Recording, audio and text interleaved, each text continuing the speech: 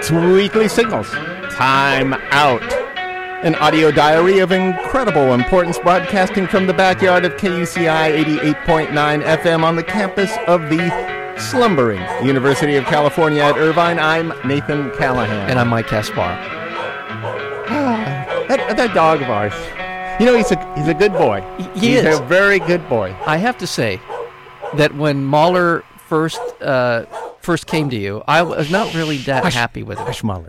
You weren't happy with him? Wait, he barks. There we go. I like him now. You like him now? Yeah, because he's expressive. He's expressive, and, you know, he's a good pal. He is. He's a good pal. We hang out together. In fact, yesterday we were just sitting in the living room on the couch and looking through photo albums. Nice. Albums. And I just wanted to bring this one photo to your attention here. Yeah. It's a picture of you in Santa Ana. And Mahler was barking at this one. I don't know.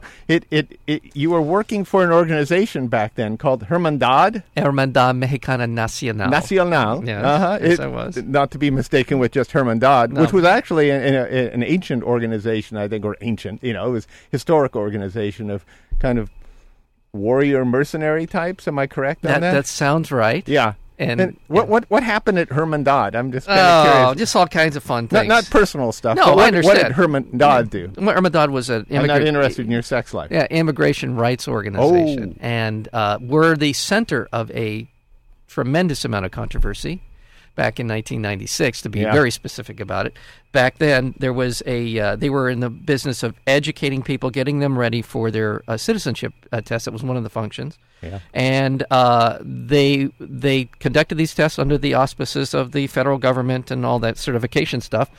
But there was a little bit of a hiccup in that it was unclear by regulation and by law when somebody passed their exam.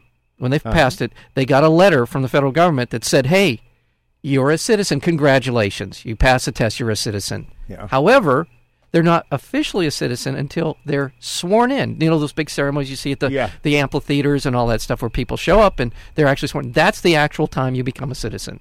But the letter said something different.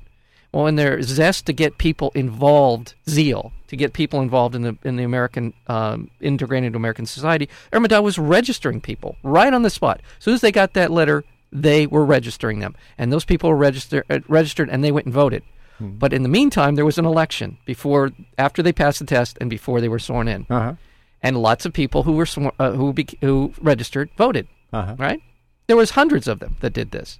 Well, it turns out that people who lost that election in '96 were upset, saying that illegals were voting, and that's the reason they lost.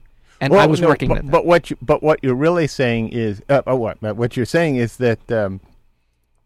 These people got a letter from the government that said that they could register to vote now. It just said they were citizens. It didn't actually say they could register. And they just went ahead and voted without registering to vote. Right. Now, this is a small technicality, but wouldn't you think that an organization involved in immigration that's just something you know automatically, being a citizen of the U.S., that I can't just go and vote. Yeah. I have to register to vote. So wouldn't it be Hermandad's responsibility in informing citizens like me that you have to register before you vote? It just seems like one of the things that you would know. They did register. They were registering them when they got the letters. But they weren't finalized. They hadn't been sworn in. Now, so the thing is, and you're right, they hadn't been sworn in. They had not gotten actually So the only thing they were missing was the pomp and circumstance.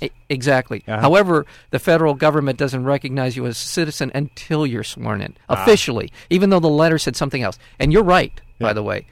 Hermandad, it was a gray area, and they didn't want to know what they didn't want to clarify it. Yeah. Frankly, they didn't care. What's just for what it's worth? What's the gap between when you actually it's about complete the test 4 or 5 months until you can be sworn in? Yeah. So you wait. You've passed the test. You have the letter saying, "Hey, you are a citizen." It says you're a citizen. It actually did say you're a citizen. You have passed the citizenship test. You are now a United States citizen. Yeah, that is a gray area, because in a lot of ways, I mean, if you had something that said you're married, and then you went somewhere that required that you be married to whatever, get insurance at a certain rate. Yeah. And you showed them this document, right. I would assume that they would take that as the official document. Yes. Yeah. You're right. And again, and this is, I think, part of the bigger issue of immigration, which is, I think, part of what this is about. And that is, and by the way, after this whole brouhaha happened, the federal government went back and changed the letter and made it clear that they are you passed the test. Yeah. However, you're not a citizen until you're sworn in. And I'm sure in that time since then, there's probably all kinds of background checks that these people go through before they even get to that ceremony. So I'm sure it's all changed. But you're right. This goes to an issue about not only about immigration. These are people who honestly thought, I believe they honestly thought that they were citizens. But there's a business involved in immigration now. Yeah. There's a business for immigration. People want to migrate, and a whole business now opposed to people who want to become a security business. It's a whole security business. It's not just about this immigration brouhaha that we've been going through over the last 100 years is actually good for the economy, is what you're telling me then. I think it is. Because without it, we wouldn't have the business of people trying to be immigrants and the business of people stopping them from trying to be immigrants. You've got the illegal trade. There's a lot of money in that. Legal immigrants. But you got the people just trying to get here, and how they get here, and how much money they spend. You got the attorneys. You got rights organizations. You got think tanks. You got the National Guard. You've got people who are in the business now of housing these people once they're captured, and there's a whole private industry of surrounding jailing these people. So it's also this responsible for big government too. It's responsible for big government. Yeah. Plus the farming industry depends on these people. The cheap salad you're eating is a direct result of people being paid $6 an hour. So when it comes to immigration, I always ask people one thing right off the bat. Yeah, I think this is an important question. Right. Are you in favor of open borders? In other words, are you in favor of just letting anybody go through, provided that they're not carrying, a missile launcher, and go back and forth between the border without any real check except to say, there's your ID. Okay, thanks for visiting. I'm going to wimp out and say, in theory, I support open borders, but in practice, I don't see how it would work. I'm with you on that. That's the way it is. I mean, if I put on my Jesus robe, I will just say, open everything up. Drinks are on me. Let's keep the bar open 24 hours a day. The border is open. Let the dogs roam free. Yeah. And I don't mean that as immigration. I just mean as dogs, as Mahler. Yeah. Mahler should be able to roam the countryside, cross the coast highway at will and just pee on anyone. Pee, poop anywhere he wants, because it's all part of God's great plan. Yeah, I know exactly. However, the practical pig in me. I guess Jesus was an impractical pig. As far as pigs go, as far as the three little pigs, all right, he would have probably built a straw house. Or maybe just slept without a house. He would have probably slept without a house. Yeah. But the practical pig in me says, we need some sort of valve here to be able to at least tell who's coming into the country, so we can plan on building facilities for things and plan on raising taxes for things. And I don't mean raise in the sense of raise individual taxes, but appropriate funds for things, so that the population differences that occur because of the immigration are accounted for. Yeah, and that way we have to put some sort of barrier, I guess, right, or at least a government program in place, so we know who is coming in and who is leaving. Right. Yeah. Absolutely. So we're in agreement on that. So the first question, should we have open borders? No, we shouldn't have open borders. Okay, so how closed should our borders be should be the next question. Okay, I'm going to make this very brief because it's a big subject. Yeah. The problem is, in my mind, the root problem here is that we are a giant ice cream factory. On the other side of the border, people are starving to death. Okay, all right. Well, people are starving to death here too. All right, but the fact is, we're better than they are. We are the shining city on the hill to people who have virtually nothing. So we're always going to attract people. We also project that we're the shining city on the hill too. Well, no, I'm being somewhat facetious, and I say that, but to those people, it's a lot better off. People. Don't start. Don't do that to me. Yeah, you know what I mean. Now, the other, and we have been a part of policies, government policies, regional policies that have sucked the economy out of Mexico for a lot of reasons. We have flooded their market with cheap goods and cheap food and destroyed their agricultural industry so that they're dependent upon getting their food now. The farming has been depleted. Most of the people who are coming to America are involved in farming. Yeah. Because they don't have anywhere to do this in Mexico any longer. They can't compete. As long as we have those kind of policies in place, and our industry on the other side wants cheap labor. Yeah. So this is not an accident. So there is a reason why they're coming here. And it's a reason beyond just that they're looking for free health care, which they're not really getting. But there's more than just this sort of facile argument that they're just trying to leech off of us. They actually, if they could stay home and have a family and all the stuff that goes with it, they would stay there. What is it? Oftentimes they do. And oftentimes they do. You're right. They come here and they make money and they go back. So I'm going to leave it there, but there's a reason why they're coming here. And I think we continue to ignore those reasons at our peril. All right. And then just say, we got to shoot them at the border or whatever these radicals want to do to these people. Well, we just have to build a wall and keep them out. Right. Which is kind of like blindfolding yourself to a situation. Right. I mean, you're blaming the wrong thing for the cause of it all.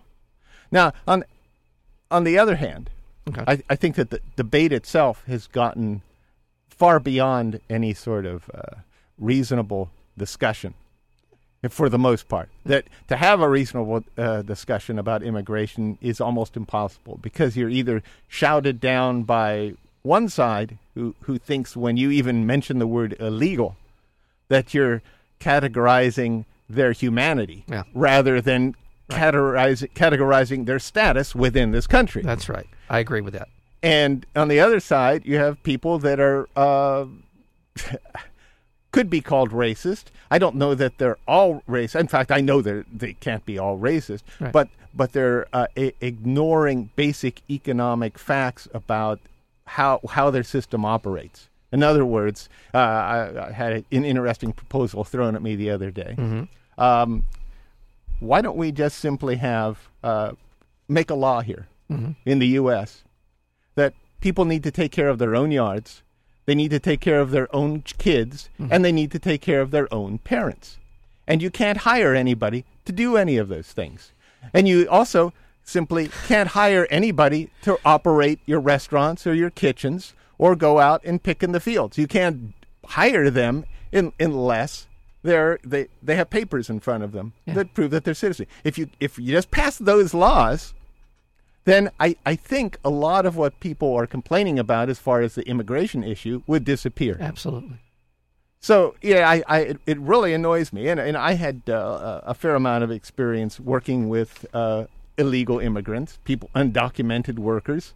And it happened to be in a very conservative Newport Beach restaurant. Mm-hmm. And I'm sure that most of the people in attendance there, or that were patrons there,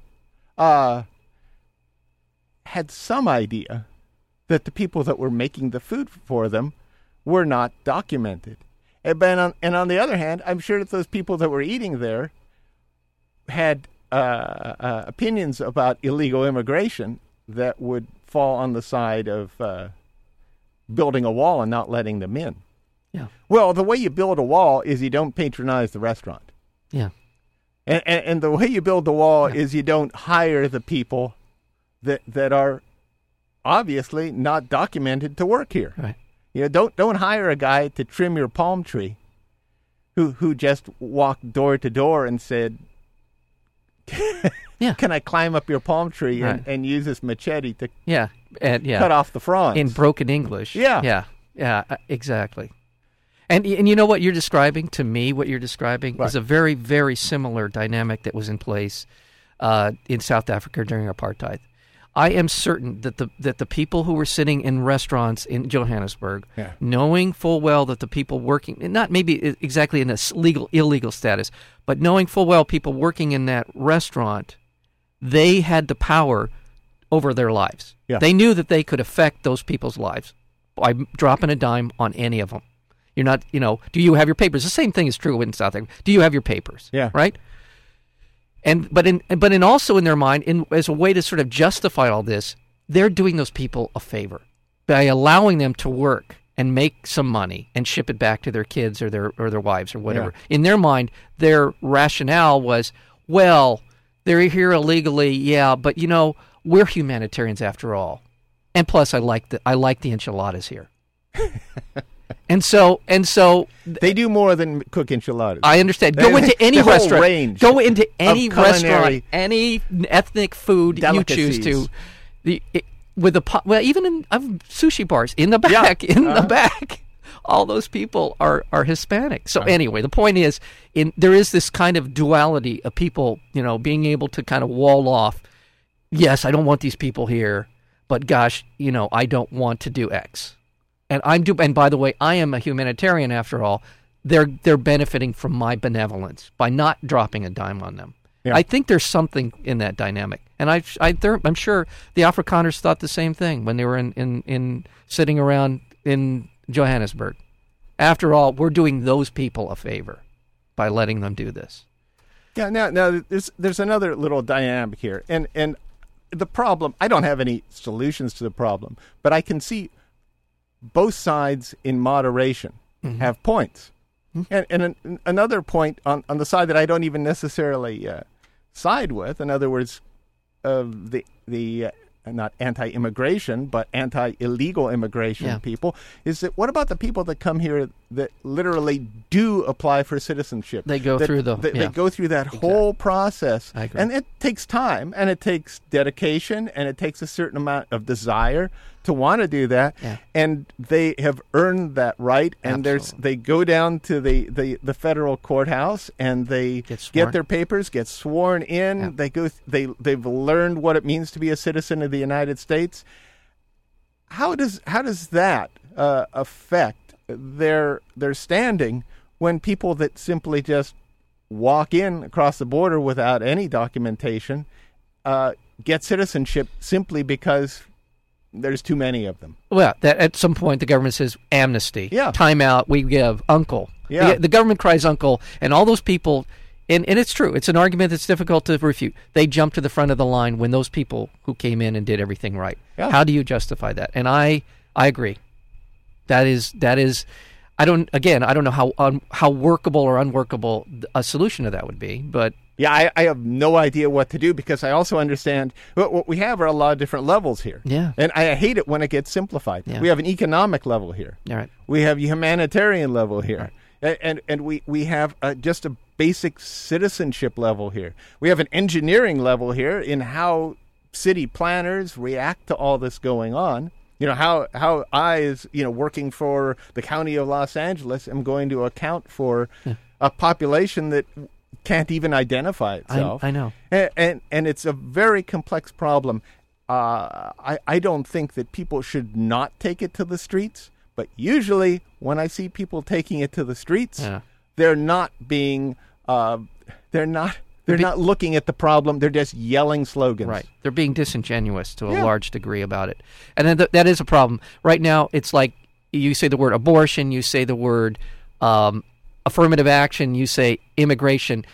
Anyone who has an opinion has a whole a catalog of baggage they bring in their mind that is based more or less on fantasy on both sides. Yeah. A lot of it is. So you can't get people to agree on the basic facts here. I'll go back to my first point, and that is when you address issues that affect the countries where these people are coming from, because I'm culturally very attuned to Canada or Australia or New Zealand, but the thought of uprooting myself and moving there to work in a kitchen I can't even imagine doing it. Yeah. And yet all the other things about the society resonate well with me. I can't imagine the people in Mexico think it's a good idea to come to a country where they don't speak the language and be harassed at every turn is a good thing for them to do, unless they felt they had to. Yeah. So. Well, we've taken care of that. Yeah, knock that one out. We haven't taken care of anything, but I just hope that as this debate moves along, that people can talk about it in reasonable terms instead of bringing their propaganda with them.